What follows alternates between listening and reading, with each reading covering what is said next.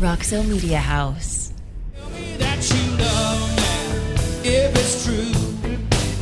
I don't want no one, baby, if I can't have you. It's Oklahoma breakdown. It sure do got you crying. So let me tell you that I love you one more time. Hello, Frog fans. Welcome to Post Game Beers podcast. We are the Lupton Drinking Club, bringing you a recap of the Frogs weekend in Norman, Oklahoma. I'm your host, Kyle Malloy at Yell & K, joined by my co-host, Jacob Sailors at JD Sailors. Jacob, we had a free weekend, no games to attend. So did you use it for rest and recovery, or did you get some things done? I did both, actually. Right. As you can see, I got my hair cut today, which is really exciting for me. You look fantastic. It was driving me crazy, man. It was getting so damn long. I also went to the golf range today, and, you know, it's fun to send them down, you know, flush a few. I think I could have used that after the games, which we'll get into. But no kidding, man. How you doing? I'm fine. We had a great weekend. Got back from our trip on Thursday and actually had a long weekend to recover from spring break and get ready for the week to come. Yeah. So, also joined as always, Crazy Ray Cartwright is here. The Sultan of Stat, Martin Guerrero. We've got Garrett Evans, and we have a special guest tonight to help us break down kind of a disappointing week for Frogball USA, Matt Perk. Matt, welcome back to the show. You are the first returning guest on Post Game Beers. I feel honored to be here. I know that we're going to solve all of TCU baseball's problems right here in the next hour and a half or so. So I'm looking forward to a record-breaking win streak to end the season. None of us know anything, so that's why we need to have you on tonight, because we're confused. So, as we'll get into, we appreciate all of y'all's questions. We said yes, we're definitely gonna get a pod after the game. Light us up, and you guys did. So we're gonna start with Throwback Frog, our friend at Throwback Frog. The question was, we played a baseball game, and unfortunately, Throwback Frog, the answer is yes. Yes, we did. We played a couple. Solid Friday night showing for the Frogs. They beat the Sooners 13-5. I would say it's probably one of the easier games of the season, kind of being able to sit back and watch them, take control. And I think all of us felt pretty good for the rest of the weekend because they had started off so strong, from an offensive standpoint. Ryan Vanderhey looked great, went 5 innings strong. Any big thoughts from Friday night, guys? I mean, they handled business, right? They were the team that we expect to see. I think it was the team that they expect from themselves. But as far as the details goes, I mean, we can go in a lot of different directions there, but overall, they just handled business. And it was really refreshing to see coming off that Tuesday night loss in San Marcos and, the frustrating games even before that. So I was pleased Friday night, very pleased. Quick thought on that is Ryan Vanderhey rebounded very well. Yeah. Looked good and battled too. He didn't have his best stuff. A couple of leadoff walks or a leadoff hit. He was able to get out of it. Didn't get rattled. Continued to battle. Got out of it. He looked good. Yeah, we spread the hits all up and down the lineup. Logan Maxwell had a huge night, which, we've been looking for some more offensive output from that position, and he provided it. Braden Taylor, he hit a home run. Carson Bowen hit a home run. A lot of great things from that game. Dude, yeah. Cole Fontenelle, 3 doubles. Awesome. Yeah, Logan, awesome. Carson, Cole, definitely, big nights. 8 of the 13 runs were scored with 2 outs. I think if you were going to look at anything, even with 15 hits, the one thing concerning us from Friday night and then kind of bled into the rest of the weekend was just that, some of our more senior guys, Eli and Curtis, collectively went 1 for 10. Bishop, he did have 3 walks, so that was positive. He's getting more patient at the plate, but was hitless for the night. So, I think we're seeing a lot of production from guys that we weren't expecting outside of Braden Taylor. Yeah, you said it. I don't know. Let's not focus too much on the good. Let's moving on to Saturday on the bad. All right, let's get negative. So Saturday, pretty much the opposite from an offensive standpoint. It was just a slow, I don't want to say slow, but really low scoring affair. Sooners won 3-0. Cole Klecker actually was doing really well, went 4 clean innings, and in the 5th he gave up a 2-run triple, and that would have been enough to win the game. Extremely frustrating moment. I think all of us remember in the top of the 7th, the Frogs had runners on base. It was loaded with one out. Bishop was up, and he hits into a tailor-made double play, ending that threat. And we kind of thought that was the time for them to either tie the game or at least take the lead. And that was it. I mean, it was just a really frustrating game. This game to me, MK, was more frustrating than today's game, just because the guy that OU had up there pitching, it didn't look to me like he was unbeatable. I mean, it looked like we took the absolute wrong approach that you want to take against a pitcher like that. It looked like he was trying to get us to chase everything outside the zone, and we went up there with like first pitch attack, and now we're behind in the count. Now it's like, all right, well, let's battle back. All right, let's swing at this next one. Now it's 0-2. And then it's like, all right, we just got to put some in play. And they had like 18 ground ball outs in this game, something insane like that. And it just looked like walks were there all day. If we would have just been a little more patient, they did the complete opposite. And okay, if it's that way the first time through the order, and then the second time, how do you not adjust the third time through? How does David Bishop take a 2-0 fastball and hit into a freaking double play to basically end the game? That's right. The walks were there all day. I forgot it was 2-0 count. Yeah. Dude, how many in that game, how many 2-0, 2-1 counts did you see him just roll over in a weak ground ball to either second or shortstop? It was just maddening. Matt, let's go to you here, because we're watching this and, we are just mere cavemen, just beer drinking fans watching the game. Where are we wrong here? What was going on at the plate? No, I think you got pretty spot on. I mean, I think what you saw was a lot of guys trying to expand the zone, and they were just being too anxious, and they're trying to force the issue, which is surprising coming off Friday night where it looked like everything kind of clicked. It came back together. Yeah. So typically, and then the game after that, you wouldn't see guys pressing that much, but it looked like a lot of guys are just pressing at the plate because they're trying to find, a rhythm, or they're trying to find that balance that they're trying to do. But yeah, all day it was just, I'm going to try to, the guys just laying balls out there, 2 balls off the plate, and everyone's trying to see, they're taking swings like it's center cut.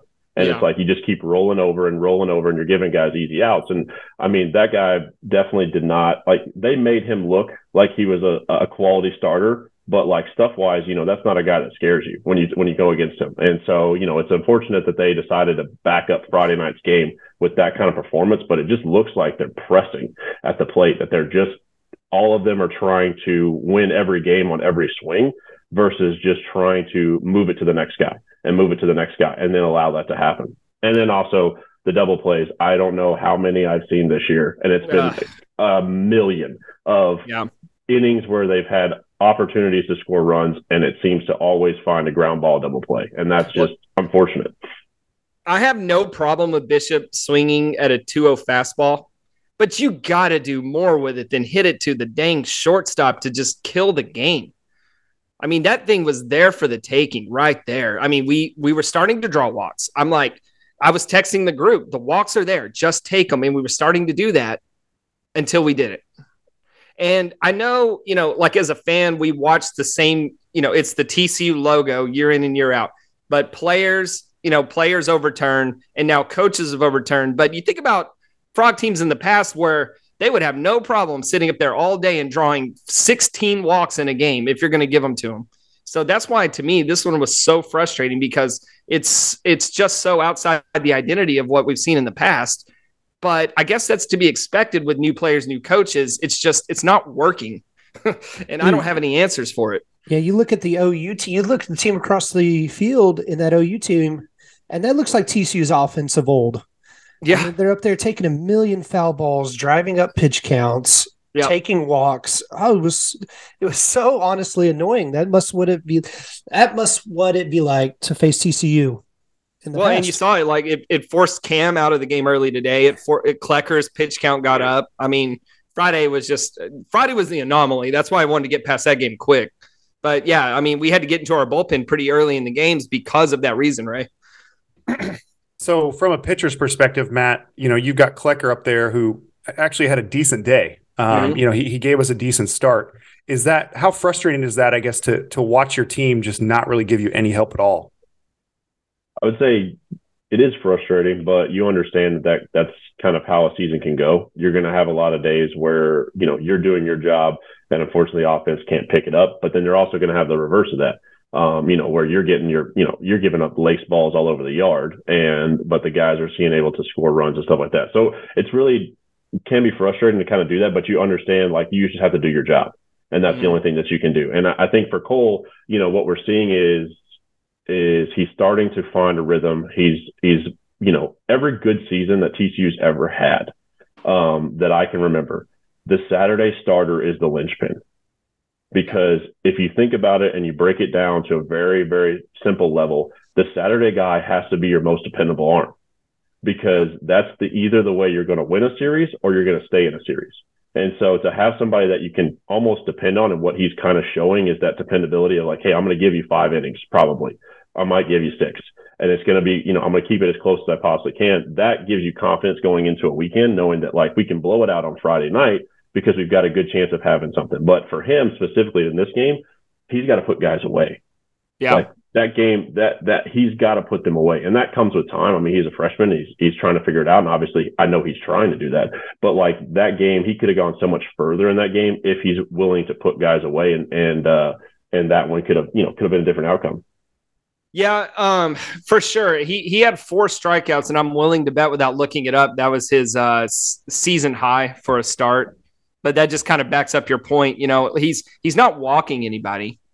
He had 2 walks in this game, which I think is also a season high. I think he had like 0 coming into last Saturday, and he walked 1. Right. But I think he has 3 on the entire season. Yeah. Yeah, right. But just the inability to get swings and misses sometimes can catch up to you. I mean, there's not really much to complain about with Cole. I mean, even he got help from Ben Abelt. But my question for you in this game specific, Matt, I know Garrett Wright is coming off injury. He hasn't pitched much, but what did you see Saturday from him? Good and bad.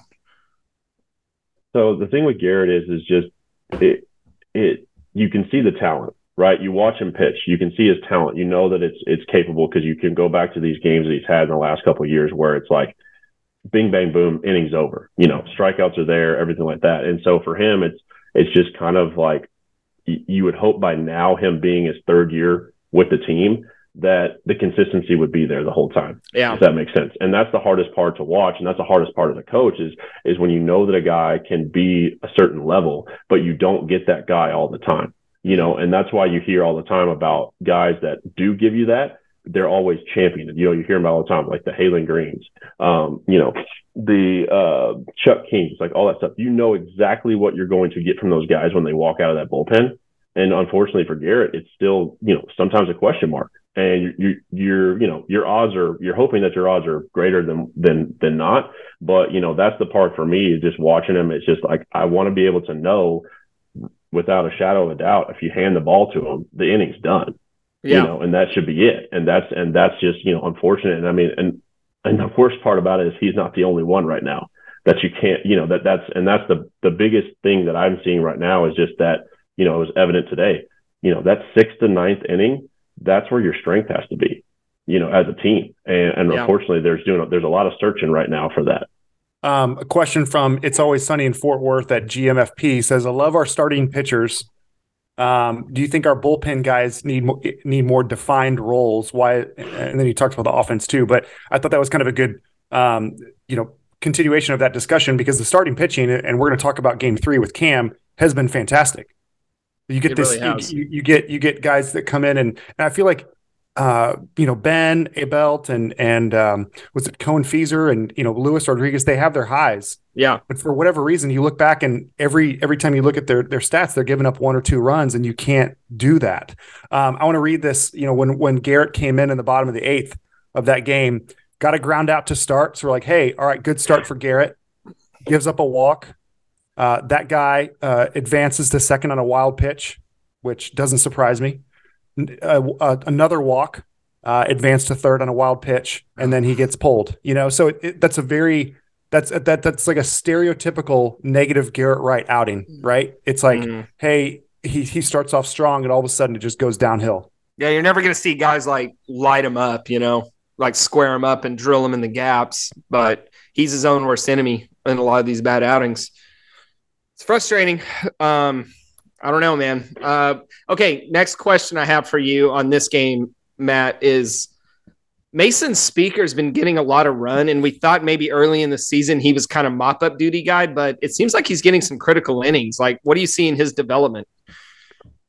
So it's interesting with Mason. Obviously, he came to TCU as a pitcher, right. And that was what he did. And then obviously when he got here, position player, he was a position player and he did different things, just kind of filling in. To see it kind of come full circle for him is, definitely interesting. But at this point, you got to put out the people that are getting outs. You know what I mean? Like we're past the point of like trying to like give some guys some rope or give some guys like some lead time of like, all right, let them get us settled, all that kind of stuff. You got to put people out there that get outs. Yeah. And that's the basically we're in conference play now. Like there's no more like, hey, let's let him, settle in. Like, no, if he can't get outs, he can't be in the game. We can't trust him. And so, for Mason, it's like, and this calls for any pitcher, I can tell you right now, especially with those guys, like anyone that can consistently over the next couple of weeks put together outs, they're going to keep pitching. Mm-hmm. Like that's just the nature of this season and the nature of this game, especially when it comes to college baseball. You are going to pitch as long as you're getting out. So for him, it's just basically like if he keeps it that simple, you're going to see him pitch more and more, and you're going to see guys that have a lot more talent than him that aren't going to pitch. And so I think that's the kind of the place that we're at of we have to be okay with, especially as fans, like the guys that are pitching are the guys that they think can get outs. And that, we may not agree, but that's just the way it is, because at the end of the day, if, we need the outs. And I'm starting, personally just watching him, I'm starting to gain more and more confidence in him. Like I thought Tuesday night in San Marcos, he looked pretty good with a lot of his pitches. I liked where he was spotting the ball. He let a 2-out, 2-strike pitch get away from him for a home run there. And it's like that kind of taints the whole appearance. But if you just separate that, which I know you really can't do, it's like, all right, I see it. I see why Kirk is giving him these innings because it's there. It's just, can he really put it all together and be consistent? And that's just, I guess, remains to be seen because he is so new to that role, in his TCU career. Dude, I have a question about today's game and kind of bullpen management. So thereafter, Luis Rodriguez, starting to waver a little bit, and then they go to Ben a belt again, second straight day.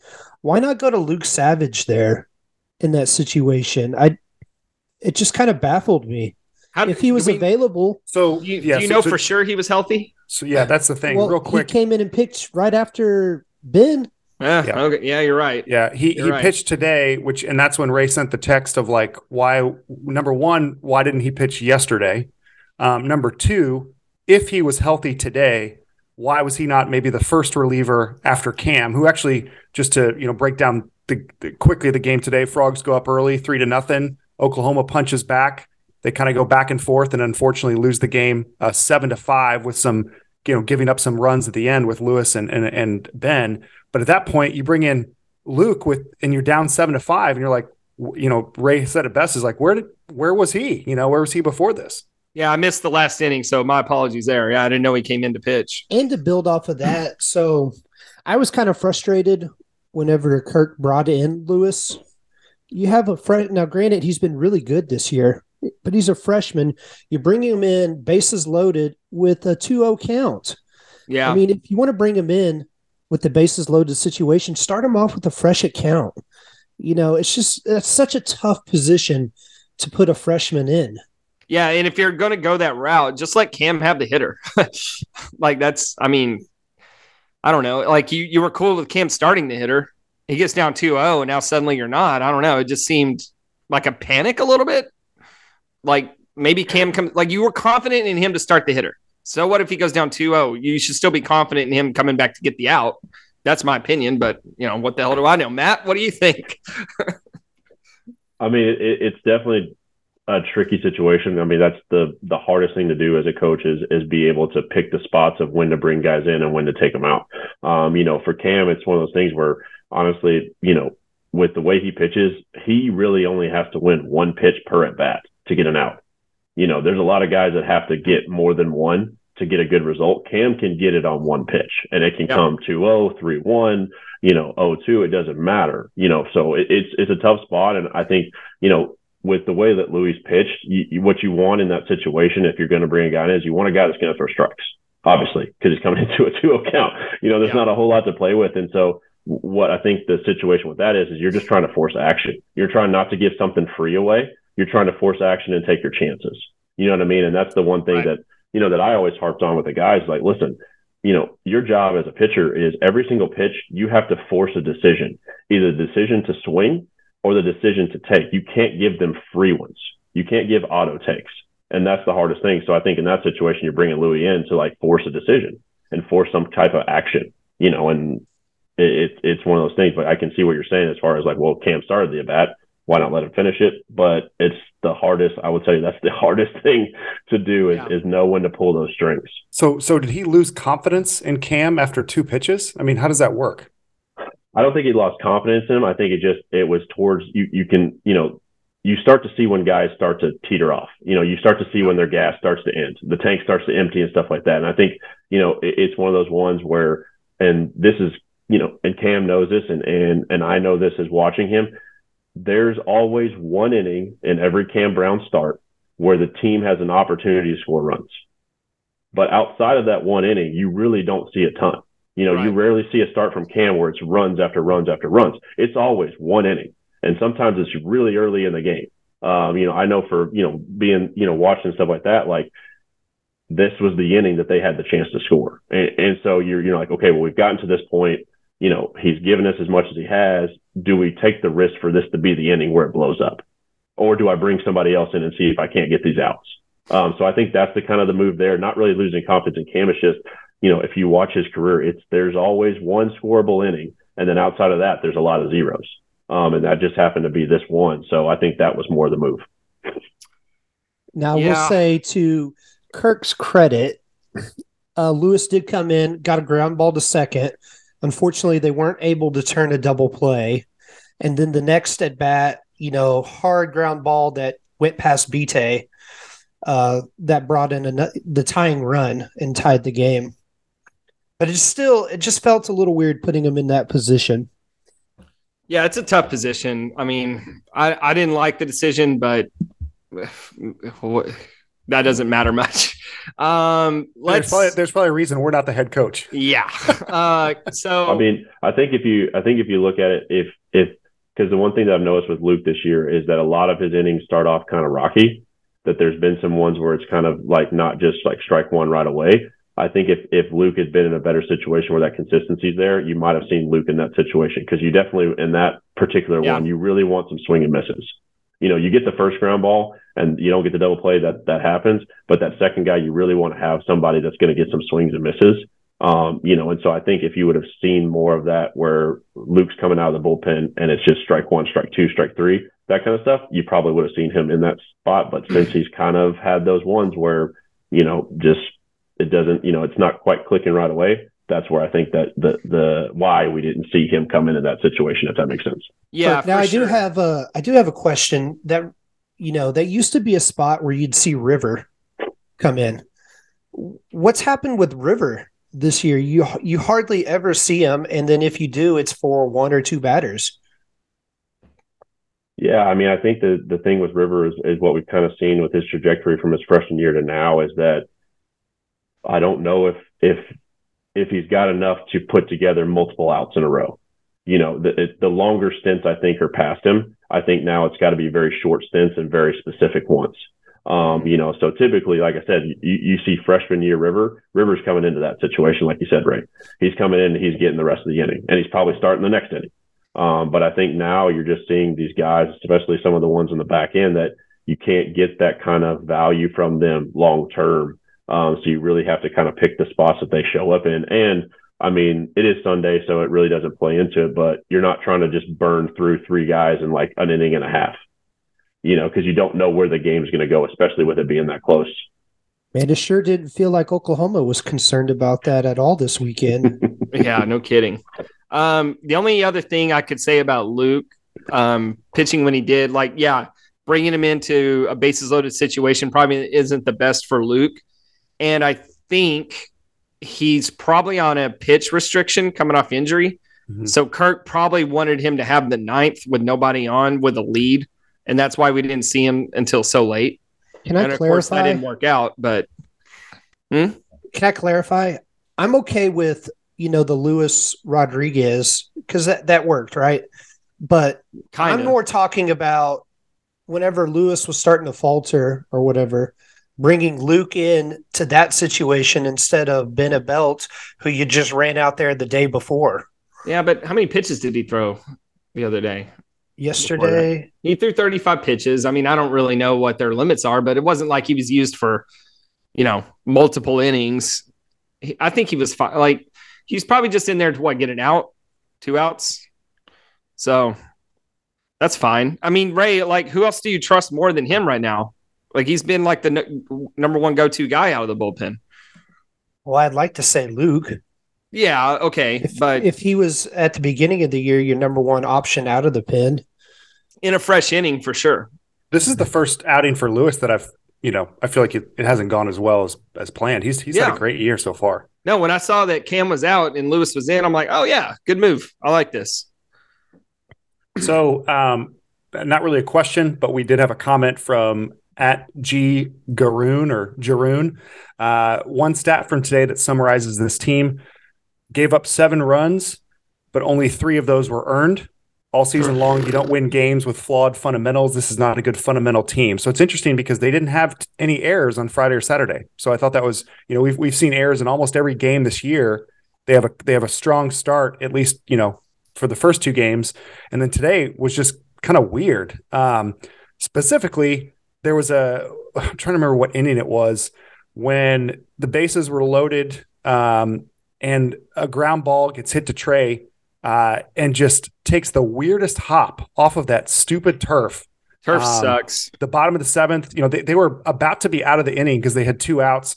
He boots it right into right field. They score 2 runs, and then that was the game. Right there. Yeah, that must have been during the late OU comeback, right? Because I missed that part. I told you guys I was busy, wasn't able to watch, and I was pissed when I looked at my phone and saw we were behind. They were about to end the inning. And 2 of those errors were pretty kind of harsh today, Lee Given. Like, that's a tough play for Trey to make, so that's harsh to give him an error on that, especially the bounce it takes. And then there was an error given to Cole Fontenelle at first, where he's happened to range not against his glove side, on a low kind of smashed ground ball, kind of right off the ground liner, and it kind of squirts by him. That's kind of tough. I don't really put that one on Cole. See, I like to judge it more by is it a routine play that I expect you to make, or because sometimes, like you said, they give errors out, but that doesn't really tell the story for me, because we've talked about it. How many times did they not get charged for an error, but it was a play they should have damn made, Yeah, like on Tuesday, a ball gets hung up a little bit lost in the lights and lands perfectly in between Logan and Eli. Yeah, we dropped 3 pop-ups on Tuesday, and none of them went for errors. So that's a perfect example.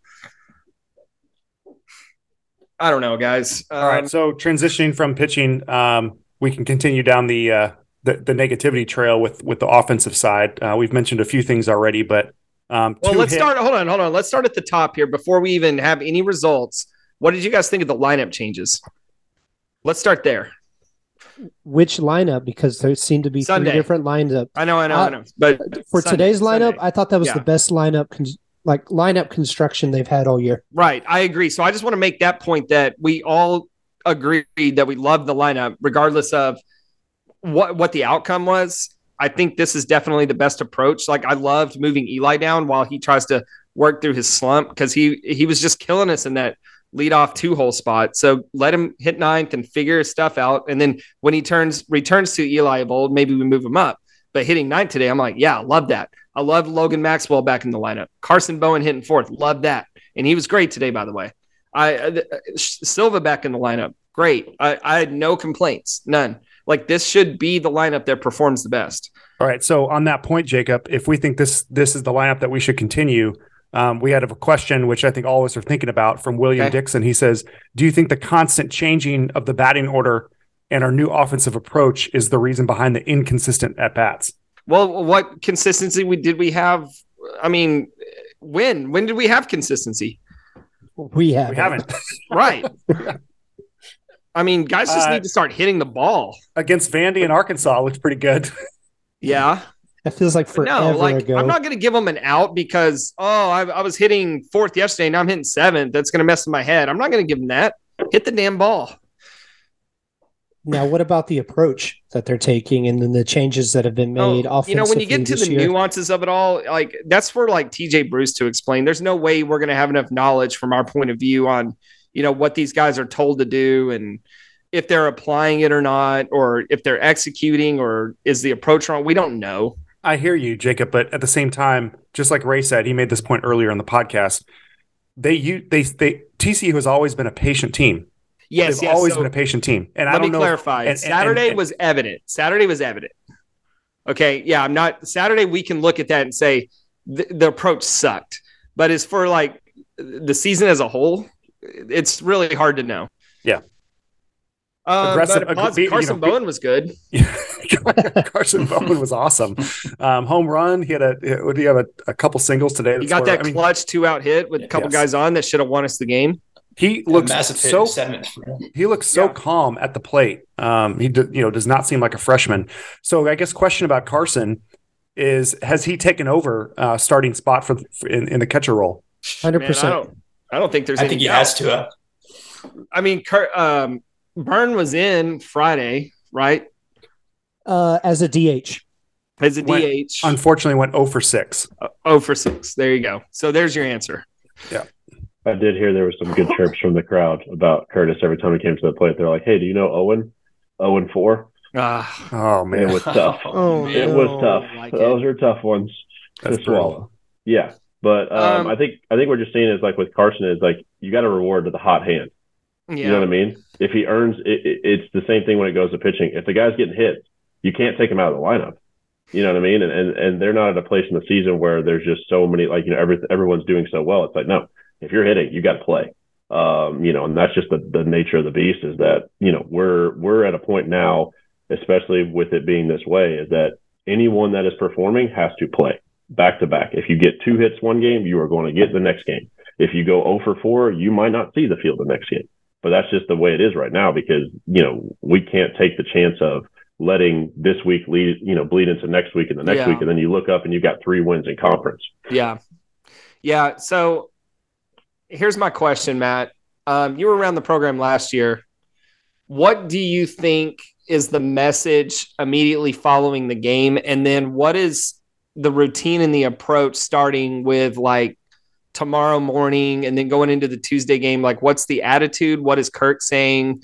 What's the behind the scenes look like after a weekend like this? I think you look at the weekend as a whole, and the kind of the approach that you take with the team is that guys, we're hurting ourselves. We didn't get beat this weekend; we beat ourselves. You know what I mean? And that's a hard thing to to be able to take in. If that makes sense? Because absolutely. It's one of those things. But like that's kind of what happened. I mean, is you swung your way out of a game on Saturday. Yep. And then today you played your way out of a game, out of a win. So I think that's the kind of the message coming is like, guys, we beat ourselves. We got to stop beating ourselves. But then as you transition into this next week, it's about how can we create some positive momentum. Tomorrow's going to be an off day. Like they're going to have an off day. They got to get recoup, whatever. But it's like when we come back on Tuesday, how can we take the first inning and make something positive happen in the first, compound it in the second, the third, the fourth, the fifth, and then have a good game, and then that lead us into the next weekend. Because as it stands right now, like this is a very, even with it being the first couple of weeks in conference play, this is a super critical stretch when it comes to this season because you have Kansas coming in, and I will not say what I do believe in jinxes. So, and I am superstitious, so I will not say. I said that they need to execute at the level they're expected to. Because if you don't and you go into Lubbock at a disadvantaged situation, you might not get the results you want because that's a very hard place to win. So I think that kind of approach this week is like, how do we make sure that Tuesday we do the things that we know we're supposed to do on Tuesday, that leads to Wednesday, Thursday, and then Friday, Saturday, Sunday, and then we have our momentum take over because that's what they're looking for. Is they're just looking for days to come together and not just be so hit or miss. To where it's like we look great today and then we look bad the next day. Like we need to find consistency and then allow that to carry us. Boy, and that's what's so maddening right there, right? Is it's there. You know what they're capable of. They've shown it. They've shown it against the best in the country. They showed it this weekend. And then they just decide, no, we're not going to be good at baseball today. We'll wait. We'll do it next week. And it's just, it's driving all of us insane. And you can tell from our Twitter mentions right now that we're not alone here. And it's got to be driving them insane, the players insane too, right? And the coaches. I mean, what is their body language like? Like, did you see anything on the field that was concerning as far as energy, body language, or anything like that? Are they frustrated? What are some observations you have? I just see, like, the kind of plays from Saturday. Like, I just see a bunch of guys pressing. You're seeing a lot of guys that are trying to win a game in the first inning of the first AB of the game. They're trying to win it. And it's like, that's not how you're going to get success. Everyone's trying to hit a homer and make a difference. And it's like, that's not what's going to make this team work, because, at the end of the day, like, this team, when it comes to just a pure raw power standpoint, it's not the best. You know what I mean? It's really not the best. And so relying on that is not a good thing. And realistically, TCU has never historically relied on the long ball. It's always been next man, pass it on to the next guy, pass it on to the next guy, string together hits, those kind of things.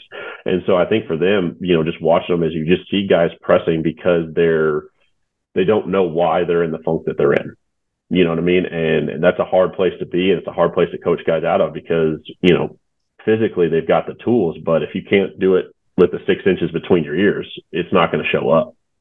Boy, and how frustrating must it be to, as you said, go up there and try to win the game in the first inning, and then you see 3 weak ground balls to second base. Like, here's my best attempt to win the game right now. Yeah, I do want to clarify, if Braden Taylor wants to continue hitting home runs every game, he's totally no fine. Doubt. I give him full reign to do whatever he wants up there. No doubt, but if I'm going to be super critical of Braden, which sounds kind of unfair, I mean, I kind of want a little more than 1 for 4 with a solo home run. Yeah. Now, I know he can't control people being on base, but I don't know, man. I would take a home run and maybe a walk or two and a single, something else in those other at bats. And heck, 2 doubles. Yeah. Walk. I'm not actually complaining about Braden. It's just, you know what I mean? You heard it on the pod. Yeah. Jacob has strong words for Braden Taylor. Jacob says he is what is wrong with this offense. Well, all right. So talking about we've got a long week ahead, fellas. There's 5 games, which is kind of that's definitely a Texas Tech scheduling deal where they schedule a bunch of games, but hosting Abilene Christian and Northwestern on Tuesday and Wednesday, and then Kansas over the weekend. So is there something to, Matt, just kind of like flushing out a bad weekend and kind of getting started and having nothing else to do but play baseball, basically? Yeah, absolutely. I mean, and the cure for what you're searching for is to get to the next game. You know what I mean? That's where you're going to find it. You're not going to find it in practice. You're not going to find it in the cages. You're not going to find it in the bullpen. It's going to be in the games, because that's where your confidence has to stem from. And for these guys, having the opportunity to play 5 games in a week, I'm surprised that the Northwestern game is still on the schedule, given what's happened with their program to start the season. I'm very shocked that stayed on the schedule. But we need a 20-1 win, Matt. Okay, that's the other thing. Our schedule's been ridiculous, and we need this easy game. We haven't really had one yet, except, hell, even UTA beat us. So I don't know. Dude, Tech State's hard, dude. Tech State's you look good. at Abilene Christian; they're 16-4 on the year. Yeah, what? That's a good program this year. They're not going. They're not the pushover that they usually, that they have been in years past. They have a guy that throws it in there out of their bullpen, he runs it in 100 miles an hour. Okay. Yeah, that's the unfortunate thing about TCU is that the midweek opponents in this area are usually not pushovers. You don't get the Arkansas Pine Bluffs every week. We take them when we get them, but unfortunately the ones in the Metroplex you're seeing, it's just they're better and they're getting better, and so it's tough. But the beauty of that too is that you can gain a lot of confidence from those midweek games, because they're not just pushovers and like we show up and we win the game. Unless we lose. Yeah. What were some of the text messages? So let's talk about that real quick, Jacob. What were some of the text messages we were sharing this week about? We've already lost a few midweek games. Yeah. Oh, right. You got to win the remaining midweek games. Otherwise, you're going to get screwed when it comes to regional selection and all that stuff. So I have this handy. So, Matt, I went back after Texas State and I looked at okay, we know last year's midweight game sucked, and it cost it. We won the freaking conference and didn't host, and before we could really cry about it, we looked at our Tuesday schedule and saw we went 7-5. That's not going to get it done. But I'm like, all right, so we've hosted a lot in the recent past. Let's see what we did in those midweek games. So starting in 2014, when we hosted the Supers, we went 8-3. 2015, 12-2, and then on down 8-2, 9-2, 9-3. Then in 2019, the last time we were a 2 seed, we were 6-5. And then 2 years ago, we hosted the regionals. We were 9-1. Last year, 7-5. We were a 2 seed. Right now, we're 2-2. But I looked at the schedule. We've already played DBU. We've already played Texas State. Now we play them again, but the rest of our games are we have 2 against Abilene Christian, which now Ray's making me scared of those games. We have another against UTA. We have Northwestern, and then just garbage after that. So Lamar, UTRGV. Yes. Don't sleep on Lamar. Don't sleep on Lamar. Just stop it. That program can pitch, and they will throw. All right. So we're gonna go. Fine, we're gonna go 7-7 in Tuesday nights then, and we're not gonna make a regional there. No, but your point holds true. I give up. Your point holds true. Is the midweeks they're the extra nudge that you need to get to hosting.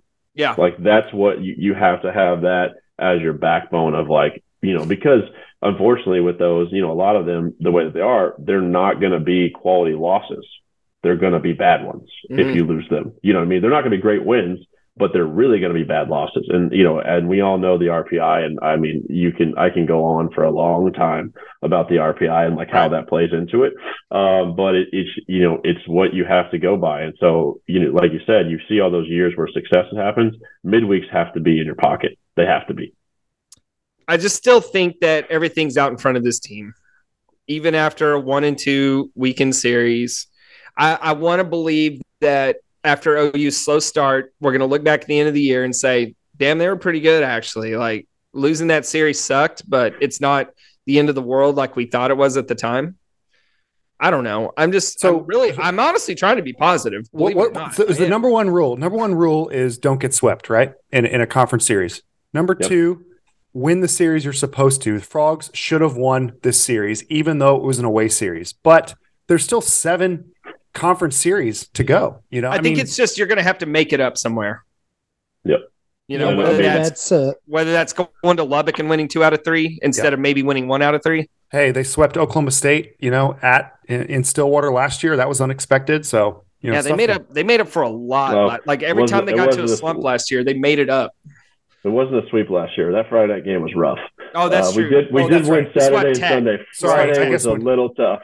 I guess winning the series was unexpected. Winning the series. We won 5 out of 6 against Tech and Oklahoma State. Yeah, the sweep of Tech, and that's the thing that's why I say this weekend against Kansas is so important because in years past, that unfortunately sometimes that third game against Kansas means something at the end of the year. Yeah, you know what I mean, and we've seen both sides of it. So that's why I say this next 2 weekends, while it's super early, it really can set you up one way or the other for what's the rest of the season going to look like. If you're going to be chasing and trying to track down some teams, or if you're going to put yourself in a good position to be right where you want to be and have control your own destiny.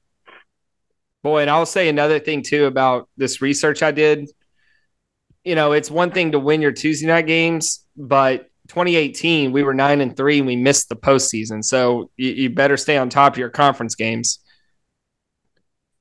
All right, so one of our last questions I'm going to address is from our guy Jeff Smith at Jeff Smith 75. He says, "Hey guys, first time in a long time outside of Braden Taylor. What are we hanging our hats on? This team just can't seem to find a rhythm. We've talked about a lot of that, but I want to be optimistic. Help me be optimistic. So let's end the pod on saying one nice thing about the Frogs. Starting pitching. I'll take the cookie there. That's the easy one, right? I'll let Martin and Garrett come up with the hard stuff since they haven't been on this pod much, but I'll take the easy one and I'll back off the mic. Carson Bowen. Garrett, what you got?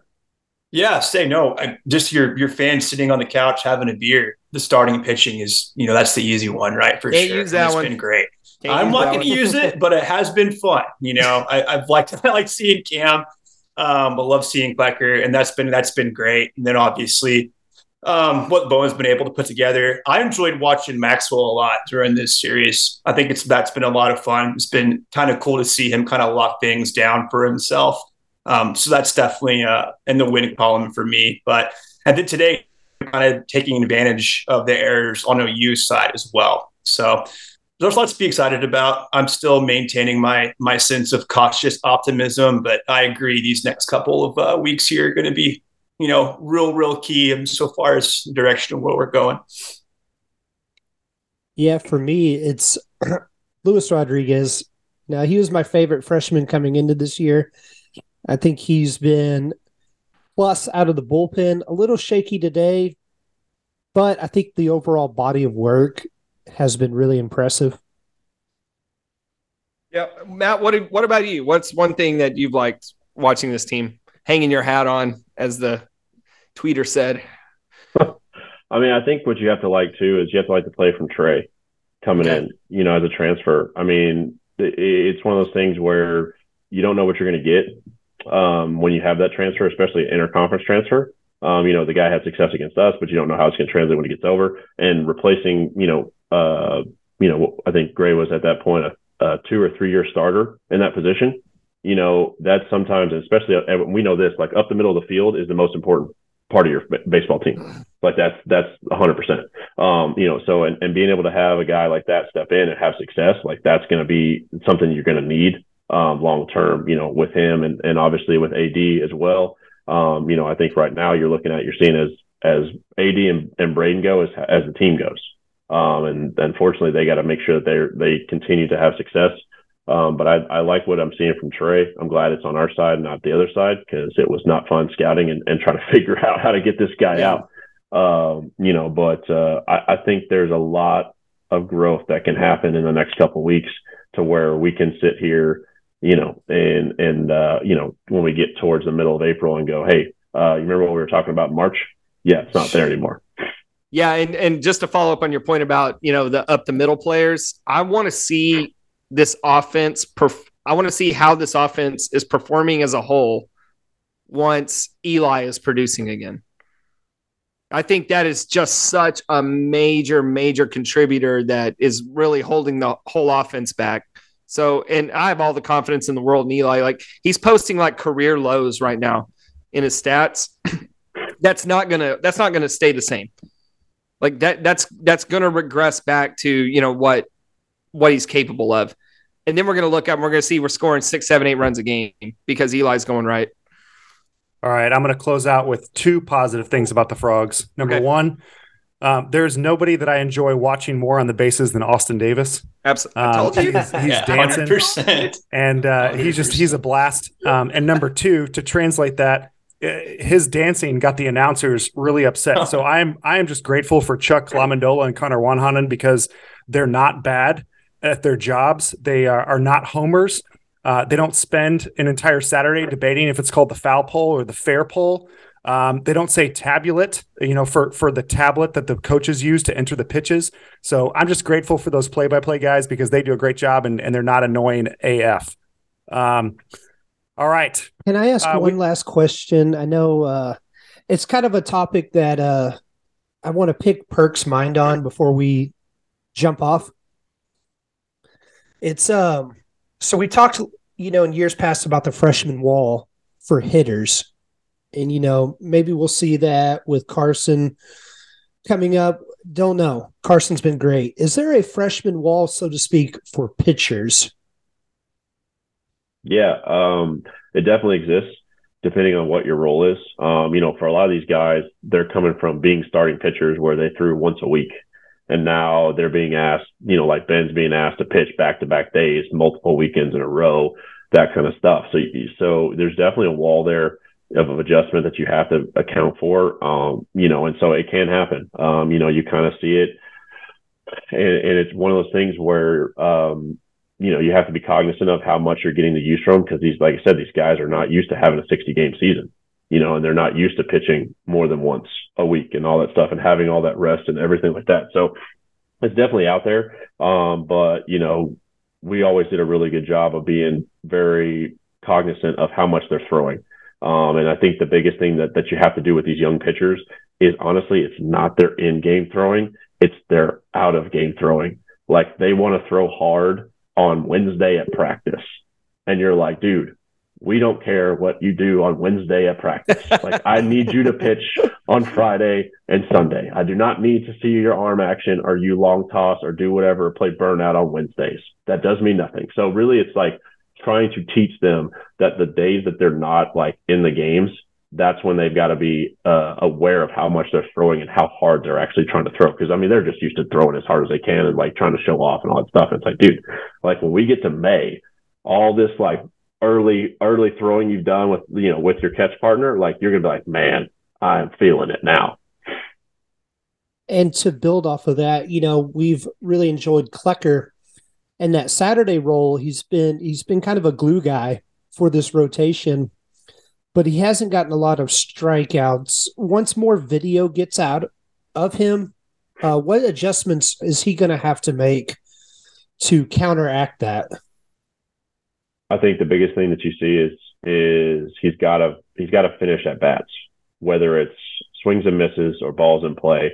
He's got to finish at bats earlier than he is right now, you know, because like with Saturday, there's a ton of times where, you know, he would get, you know, 5, 6, 7, 8, 9 pitches into an at bat, right, and the bat's not over, and that just adds up over time. So for him, yeah, like you said, the scouting report's going to get out there. You know, you kind of get some grace there early on, especially coming out of the bullpen. Teams don't, you know, pay attention as much. But now that you're in conference play and they know, hey, this is going to be the Saturday guy, you're going to start to see those adjustments. And so for him, it's really going to be about forcing the issue. You know, the rule is always, you know, you want the AB over in 4 pitches or less, one way or the other. Like, I don't care if it's a hit. I really don't care, because on average, you're going to get 1 hit an inning as a team. So if the first guy gets a hit on the second pitch of the inning, well, guess what? The next 3 guys probably aren't going to get a hit, you know? So like, but having that mindset and having that attitude of, I'm going to finish ABs at 4 pitches or less, that's when you're going to get the strikeouts. That's when you're going to get the swings and misses. But it's when, you know, a lot of times these guys are chasing swings and misses from the 0-0 pitch. Dude, I don't need him to, okay, great. If he swings and misses at the 0-0 pitch, guess what? It's 0-1.